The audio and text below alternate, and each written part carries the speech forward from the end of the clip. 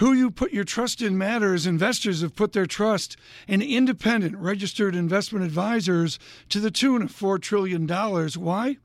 Learn more at findyourindependentadvisor.com.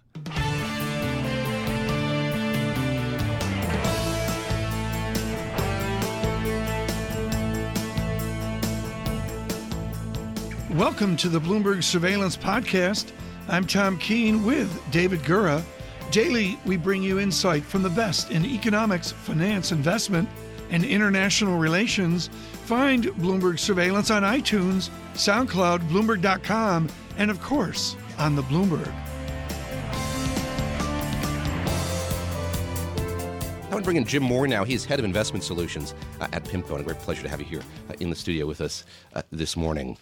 Thank you for having me. It's been a while. It has been. Let me start with... Stop. It's been a while, and you're arguably the most important person at PIMCO, because 81% of our listeners can't retire.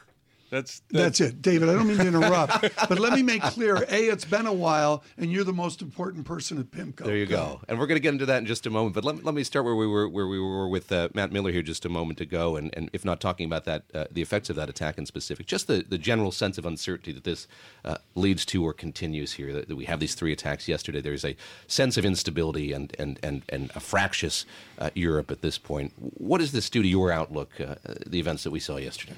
Our view was we really expected to see more volatility in markets going forward post-election, and I think this plays into it. The geopolitical risk in the system is very large.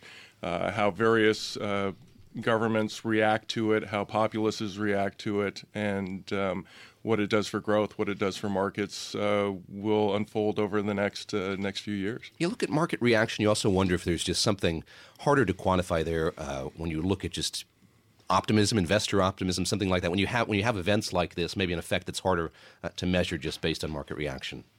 Sure. I mean, I think a lot of this is yet to be determined in terms of where it goes. But we're coming off an era where, with the Fed being very accommodative, really pulling forward returns over time, which creates some potential issues going forward over the longer term for retirees and their ability to save for retirement, as Tom indicated. Mm-hmm.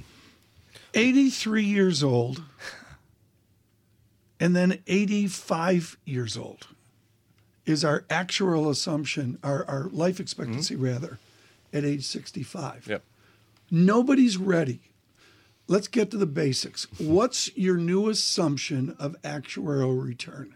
That number that we can use to model out your world of retirement. Well, if you look at where the ag is now, you're talking about a yield of a little under 2.5% for bonds. And our view on stocks is maybe at 2.5% above that. So if you look at a 60-40 portfolio, you're somewhere under 4%.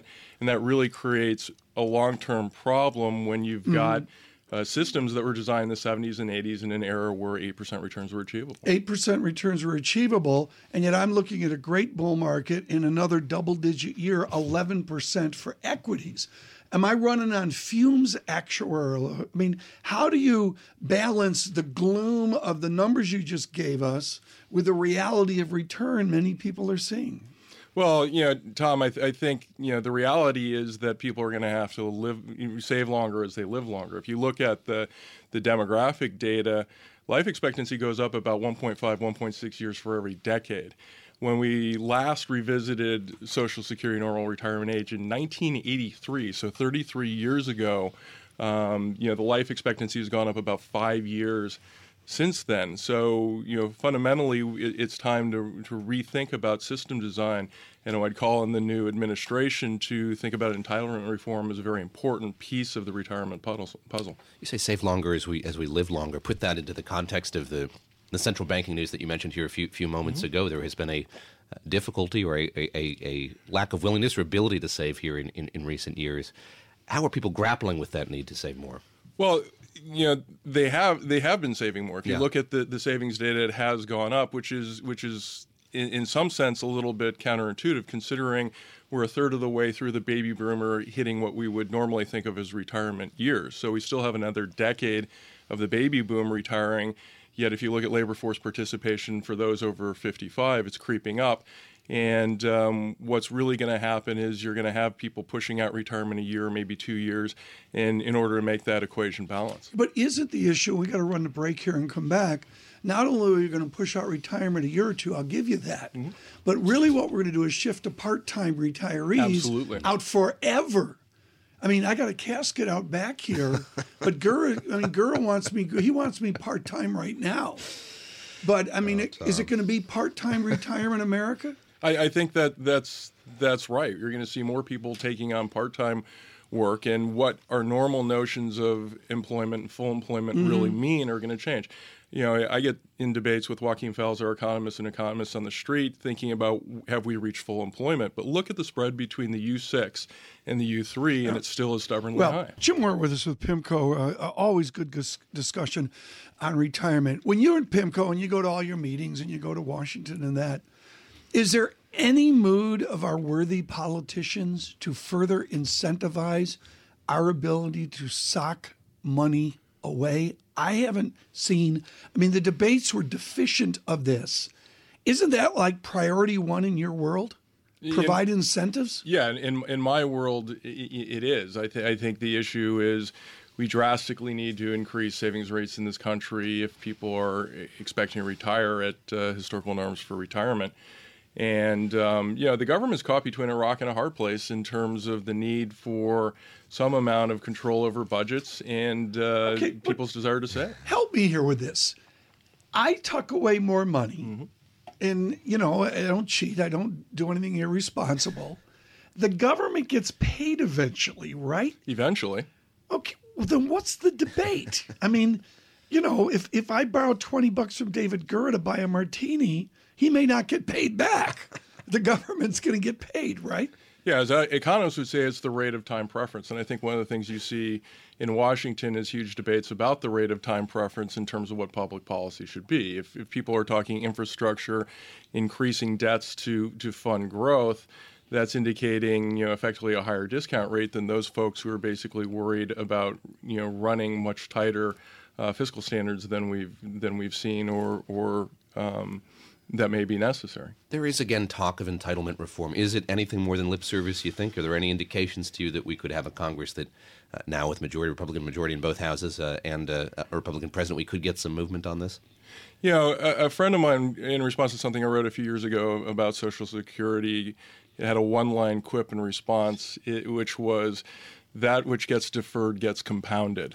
And I think that is a large problem in the process. If you think about the incentives of those people in Washington who are in the debate, they have a 2-year window, a 4-year window, or a 6-year window when you're looking at problems that are going to manifest themselves over decades. People quote the trustees' report and saying that we essentially run out of money around 2033, but it's actually worse than that because that money isn't segregated, and the point where outflows exceed inflows is really going to happen towards the back end of this incoming administration. What's the biggest concern for pension funds that you hear about? What are they most worried about? It depends. If you're talking corporate pension plans who've been in a regime of having to really mark to market for the last decade, they're hoping interest rates go up to close that deficit. If you're talking public plans, which by and large use a actuarial discount rate of 7.5% or 8%, their crux and the difficult problem they have is trying to get a 7.5% to 8% return. And that, I think, is a very, very large problem, which is going to manifest itself more in the next decade in terms of the pressure it puts on public sector finance. Is a dividend growth equity a yield equivalent? I think a growth equity has some yield component to it. The issue is understanding what drives the volatility. Over the long run, solid dividends, solid growth in the fundamental companies is a source of return and a source of income. However, there's nothing bounding it to keep volatility in check. And the other thing, when you think about a pension plan with a demographic wave running through it, is you have an increasing draw on that plan And so your ability to tolerate downdrafts becomes more and more limited. If the whole target concept, the marketed idea of target portfolios, is that something you can theoretically get behind, or are they a marketing gimmick? No, I think there's value to it. I think the crux of the difficulty is understanding the design. Are you designing on the 401k side, some sort of accumulation vehicle, or are you actually thinking about a vehicle that transfers to a position to limit risk sufficiently to position a retiree to actually have meaningful drawdown without huge downdraft risk? Fascinating. I could go. You got to show up more often. I will. I mean, please, Jim Moore with PIMCO on our lack of retirement. I mean, David, I'm going to be sitting here forever. There you go. That's good news for listeners and for me. Oh, David Gura's back. Scarlett Fu was with us yesterday. How was she? She was a good audition. Yeah, sure. I'm sure. It's a very, very successful audition. We've done that before. David Gura, we think, and Tom Keene with you worldwide. Stay with us. This is Bloomberg.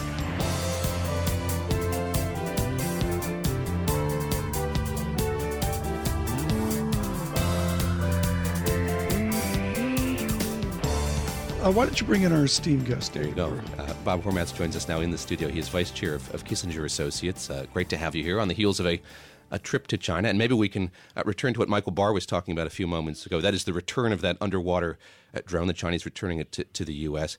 What do you make of the incident itself? The Chinese saying this has been greatly overblown. It did take on some import here over these last few days. I think the Chinese have been very wise in trying to lower tensions with the United States, particularly during this transition period. They don't want any big confrontational issues while the Trump team is assembling its secretaries and its national security advisors and others. And I think that's probably right. They want to wait and see what Trump's policies are. They don't want to give them any pretext for taking a very tough line against China, at least rhetorically at this point. It's not an easy decision for China because there is strong nationalistic pressure in China to take tough action, but I think the wisdom of Chinese authorities is prevailing, and they did the right thing. How many people told Bob Hormats to get or not get a Twitter account? How many people Not in were China, around the no, table when Hormats considered entering the modern age from the quill? Well, I started a couple of years ago. It's been very interesting, all the Twitters you get. You get a very good reaction from this show. Really? Yes. From this show. Continue. From this show, continuously good reactions and very good comments. So I always get a lot of Twitters when I... And I love how you do real Bob Hormats. We should tell China that we don't want the drone they stole back, let them keep it, ! They didn't teach this at Tufts, did they? No, I don't know where that came from. That came from the president-elect of the United States. I know who said it, but I don't understand where the thought came from. It didn't seem Please to make very much sense. explain to our apolitical audience the ramifications of the word stole or the word let them keep it. Well, I would say that it would be very wise for President-elect Trump to say nothing about China at this point. He ought to form his team of advisors, his cabinet, and they ought to develop a strategy vis-a-vis China that makes sense in the long term. We've got to deal with the Chinese. We may not like everything they do or say, but China is a major power, and you simply cannot deal with them through Twitter. To me, it is demeaning. If they were to do the same thing to us, we would be very unhappy. For us to treat China in the same way with Twitters back and forth makes no sense at all. I want to get this in on China. David, you can have the whole next block. S.R. Prasad at Cornell's pretty good. Yes. S.R. Prasad wrote a scathing piece in Project Syndicate on China and the president-elect over the weekend. You were just in China. How do they respond in your conversations to the president-elect? Well, they're very puzzled at what his real policies are going to be. They've made a very clear point of saying they're not going to overreact at the moment. On the other hand, they see what he said and heard what he said during the campaign. He was going to find them a currency manipulator. He was going to go after them on a variety of trade issues, anti-dumping cases, countervailing duty cases, negative views on Chinese investment. There are issues with China, to be sure, but the way to deal with the Chinese is not to confront them overtly, particularly not through Twitter. It's to have serious conversations. He ought to wait, have his experts meet with the Chinese experts. If he has views, if he has concerns, if he has complaints, put them to the Chinese quietly, clearly, but quietly, and not confrontationally. I don't think and I've certainly ever, not publicly. Bob, I don't think I've ever seen you wound up like this. You should tweet out today. Change your handle to the real Bob Hormats. A few moments ago, you were talking about what amounts to a good relationship between China and the U.S. It doesn't take place on Twitter. When you look at the team that Donald Trump has begun to assemble here with the governor of Iowa, Terry Branstad, as the ambassador, what sense are you getting about policy from that? In other words, we had the rhetoric on the campaign trail. From that, we moved to policy. Are we getting a clearer sense of the shape that is going to take? Not really. I think Terry Branstad is a good pick for ambassador. He knows Xi Jinping, President Xi Jinping, quite well. He knows China well. The new Secretary of State, Tillerson, I'm sure knows China well. But you really have to make policy toward China at the top. You need to have a strategy. It can't just be ad hoc individual decisions. And he needs to have a team of China experts. I don't know who they are if he has them. They need to sit down and spend some time thinking about not just what they say on a given day, but the implications of what they say over a couple of year period and what the long-term relationship is. If they want to take a tough view on a set of issues, they ought to have a clear way of working out a solution with the Chinese. Simply confronting the Chinese is not going to get anywhere because the Chinese have their own nationalistic pressures and they will hit back. It's not Burundi. This is China. This is the Middle Kingdom. This is a big country. We're going to have to work with them because virtually nothing is going to happen internationally for the good, certainly, unless the United States finds a way of working with China in a constructive fashion. Confrontation is not an answer to anything. It'd be disruptive financially and disruptive politically and from a security point of view. How hard is it to maintain these two focuses, one on national security, the other on economics for a government? Well, we've been able to do it reasonably well. The economic part of the relationship with China has evolved. I think China is somewhat more nationalistic economically, as are we. So we're going to have to figure out a way of working with them. By pulling out of TPP, we give China a lot of latitude to draw up the rules of trade, particularly in the Asia-Pacific region. They really don't think, and a lot of our allies now don't think we have very much staying power in the region. From a political and national security point of view, we've had closer what they call mill-mill relations, military-to-military relations. There are ways of working with the Chinese on South China Sea and other things, but it takes a lot of work and a lot of meetings at various levels over a period of time, not one-shot statements by the President of the United States, particularly by Twitter. You keep going back to that, Ambassador Hormats. Your wonderful book, The Price of Liberty, the first sentence, the final chapter. I love this. Henry Kissinger has written that, quote, America's journey through international politics has been a triumph of faith over experience. What is Donald Trump's faith? Well, I don't know at this point. He seems to think that he can take very tough lines against the Chinese, and the Chinese will somehow do what he asks them or wants them to do. Isn't that the same for Putin? You know, fill in the yes.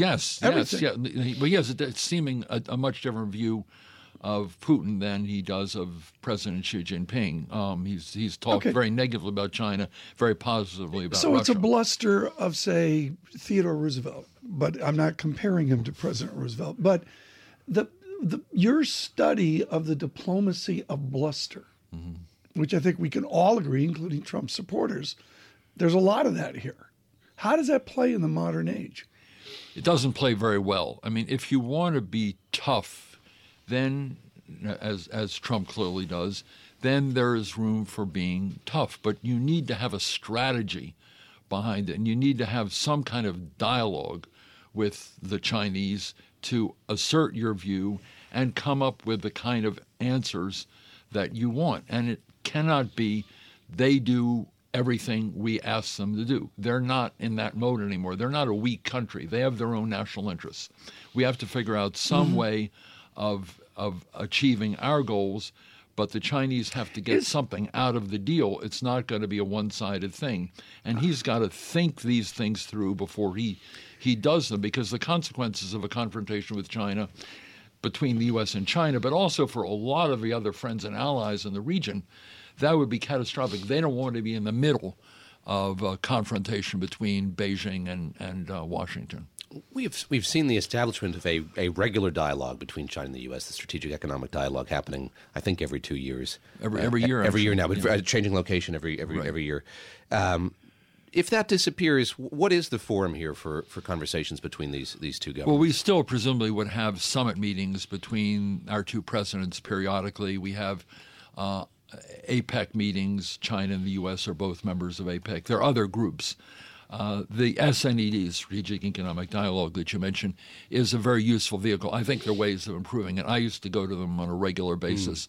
They're useful because there are a multitude of issues between the United States and China. We've made progress on environmental issues. As I say, on mill issues, military-to-military issues, there actually has been some progress. There are other issues that we still need to make progress on: intellectual property protection, trade secrets protection, a number of other things. And there are a number of geopolitical issues.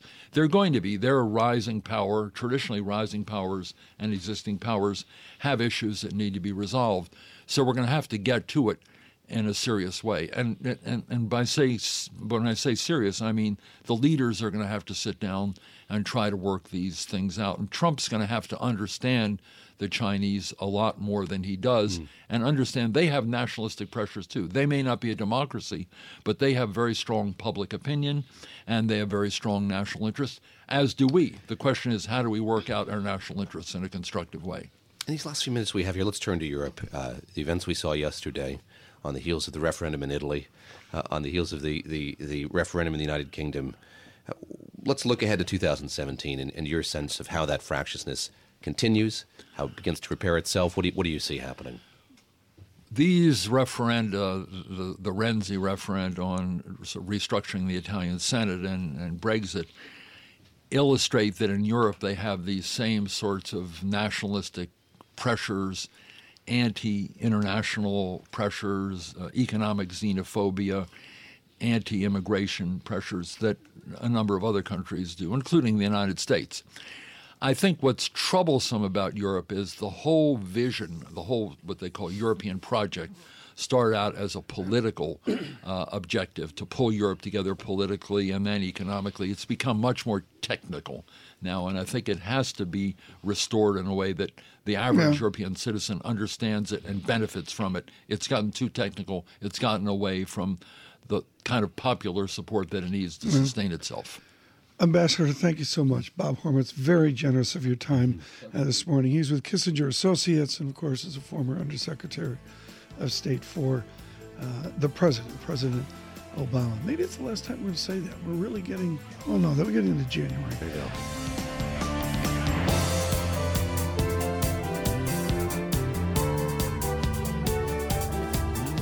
Who you put your trust in matters. Investors have put their trust in independent, registered investment advisors to the tune of $4 trillion.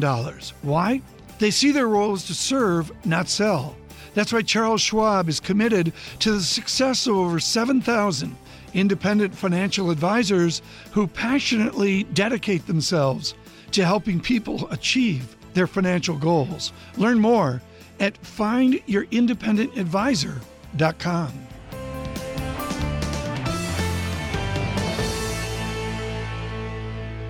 John Vail with us with Nikko as we look at Japan, but much more at the Trump reflation. We've had a number of interviews where we go, okay, the 10-year yield's at 2.57%. Where does it behaviorally change? And it may be 3%, it may be 2.9%, it may be 3%. I can't get a handle on that for Japan. Negative rates out to 7 years. The 10-year yield is 0.071. I think that's 0.1%, rounded up. Is there a tip point where yields go up, where things change in Japan due to the Trump reflation? Or are yields so low and distorted you can't even say that? Well, they are distorted. They're controlled. It's called yield curve control for a reason. The Bank of Japan owns a great majority of these securities, and it can sort of control what the price is. And they're controlling it right now at a little bit below, 0.1%. And they don't have to buy too many securities right now to keep it there because people have had pretty low expectations for inflation going forward. But with this Trump reflation, there's definitely a change in the mood there. The press conference last night for Kuroda after the Bank of Japan meeting did indicate that he's tolerating perhaps thoughts of increasing the target in the coming months. And we just had our quarterly meeting for our Global Investment Committee yesterday, and we were very non-consensus in predicting a 20 basis point hike in that target in the second quarter and another 20 basis points in the fourth quarter. David Gura, for my 100th birthday, that 40-year bond you bought me in Japan. Yes, happy birthday. Since Mr. Trump was elected, it's on sale. It's gone from 94 down to 88, even with all the distortions there. There is price erosion in Japan. You just got to go out a lifetime to see it. How much has the landscape changed for Japan since the election that we had here on the 8th of November? Has the economic landscape changed markedly as a result of that election? Well, they were very worried before, and they really were not close to Trump. And it was looking kind of dicey for them for a while. But the weakness of the yen and Abe's very proactive stance in flying here to meet him has really changed the mood a lot. And a lot of people are thinking that Trump is actually good for Japan, not only for security in that, of course, he's not going to, and his generals and his cabinet are not going to give up the Japan Security Alliance. And yes, the weak yen has just really been a tremendous help to sentiment in Japan. So it's looking good for Japan right now. Remind us what came out of that period of introspection when the Bank of Japan was going to take stock of what they'd done, reevaluate policy. What changed as a result of that? Well, they've been very, very worried, as have all central banks, about some sort of taper tantrum. And they're also worried about what happens when they start to taper their ETF purchases. I know Tom has not been a big fan of the ETF purchases. It's big. It's very unorthodox policy, but we actually in our meeting yesterday expected the BOJ to taper its ETF purchases in the second quarter as well, and that's very non-consensus. But we're very positive on the stock market. We expect it to be up, 6 or 7% by next June, and the Bank of Japan just doesn't need to be buying ETFs. I mean, originally it was buying ETFs to increase risk appetite and to show confidence in the economy, and they just won't need to do that. So there might be a bit of a hiccup as that gets priced into the market, but we think that, the market can go up despite this tapering. Help us understand the rationale behind what is sort of an outsider call at this point. Again, you mentioned looking at yield curve targeting and some changes to that here in the next few quarters. What's led you to make that forecast? Well, it's just optimism, basically, on the economy. We think the economy is going to do better than consensus, and that consensus is actually moving up as we speak. We think with the weaker yen and higher oil prices that the CPI will be definitely going up, not maybe to 2% very soon, but maybe by the end of the year it could be approaching that. And the Bank of Japan is just probably going to be a bit of under pressure, too, from the U.S. Treasury and other countries about not letting the yen get too weak. We still think it's going to go to 123 by June. And even the Abe administration doesn't want the yen too weak. I mean, for instance, one reason why they sort of cooled off on their really super aggressive policy was that the yen was so weak that voters were getting unhappy with food price inflation. And so, yes, it all makes sense that they should start to calm down a bit. There's a range. I mean, what you said 123. Just very quickly, is 150 feasible? Is that even feasible in your realm? If the Two peaks 20 years ago? If the Fed keeps raising rates, quarterly going forward, and the Bank of Japan is super aggressive in its policy, yes, it's possible. And I don't think anybody wants that to happen, to be honest. Even Japan, I don't think that. So they should probably have to.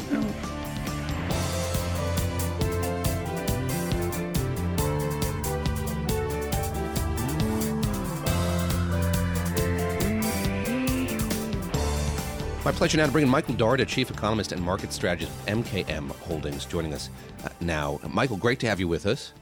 Thanks so much for having me on. Let's start with the news of the day. As Tom was mentioning just a few moments ago, we have seen the markets doing remarkably well, a bit of resilience here in light of what we saw yesterday across Europe. What do you make of that? I use the word inured, and that's perhaps not the word I should have used. That implies that we're sort of used to it, and I don't mean to say that we have become used to attacks like the ones we saw yesterday. But what do you think explains the resilience we've seen today?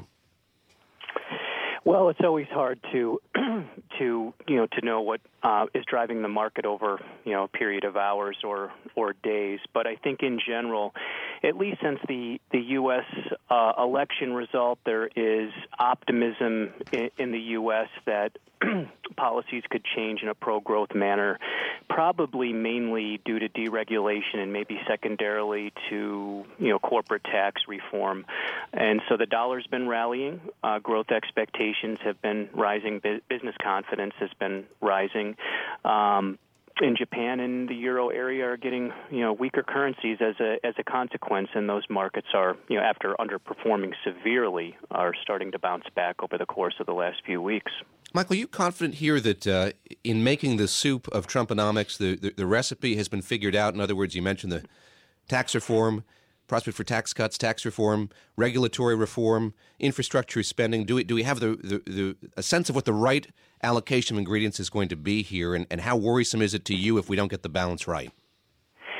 Well, it's a great question. I mean, I think we know what the proposals are, but there's a bit of a wrinkle called the U.S. Senate, so the legislation does have to clear the U.S. Senate to become law, at least in a permanent fashion, for tax cuts, and, we'll see what can get through.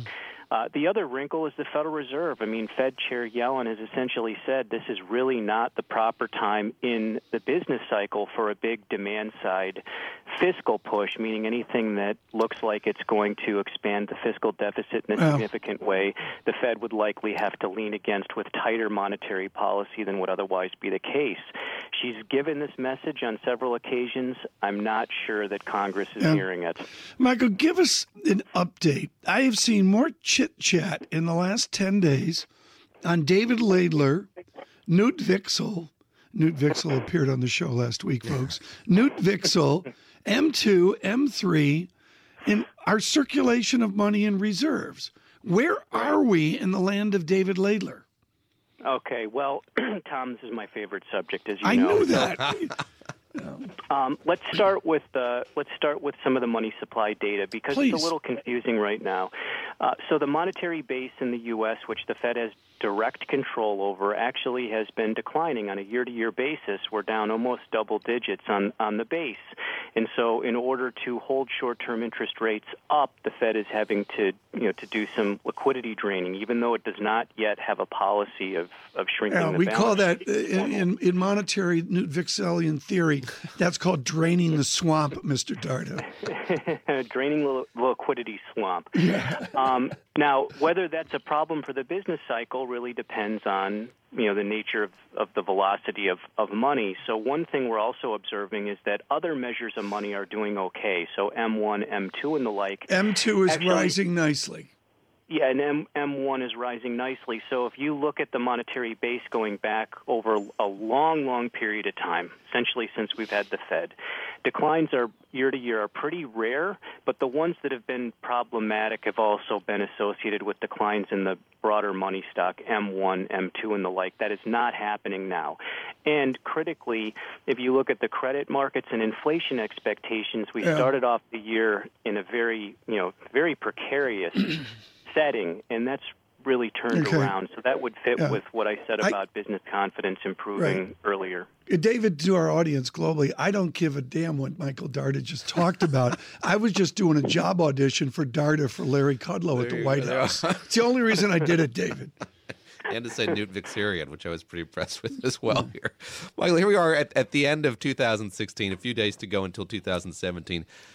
How firmly set out is your outlook at this point in terms of all the uncertainty we have here about what policy could look like in the new year? How difficult is it to assemble an outlook for the new year? Well, I think we need to start with the question of, what is growth potential in the U.S. economy, and that's simply the sum of the trend of productivity and working age population growth. And unfortunately, over the last 5 or 6 years, it's been quite weak. Now, there's a lot of optimism that could turn around with different policy reforms, but I'm not sure how much traction we're really going to get there. And so, over any extended period of time, your growth rate is really going to be determined by those real forces, productivity and working age population growth.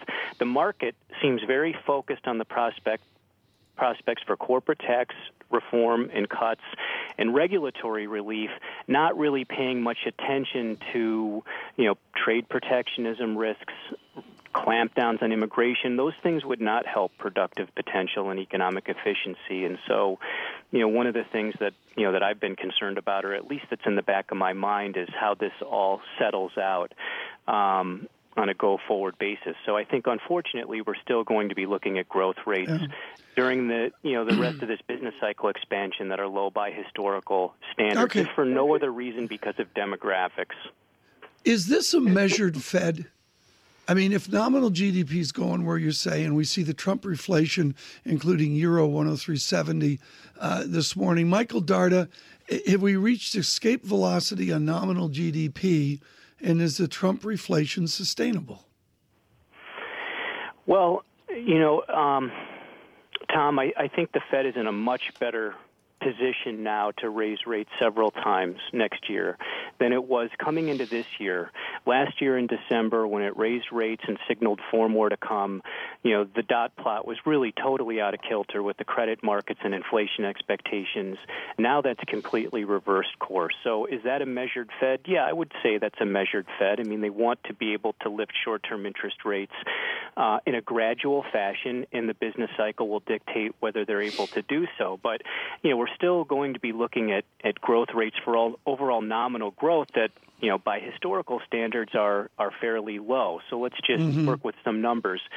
If growth potential is running at 1 to 2, it's really been closer to 1, but let's give ourselves some room, 1 to 2, and the Fed has a 2% inflation target, then 3 to 4 nominal is really, all we can look forward to on a sustained basis. And in that environment, long rates are going to be relatively low, and the Fed's not going to have a ton of room to move short-term interest rates up, meaning that 3 or 4% levels are probably not going to be seen during this business cycle.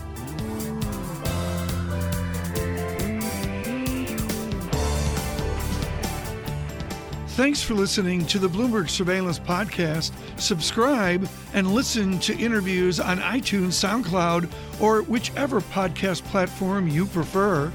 I'm out on Twitter at Tom Keene. David Gura is at David Gura. Before the podcast, you can always catch us worldwide on Bloomberg Radio.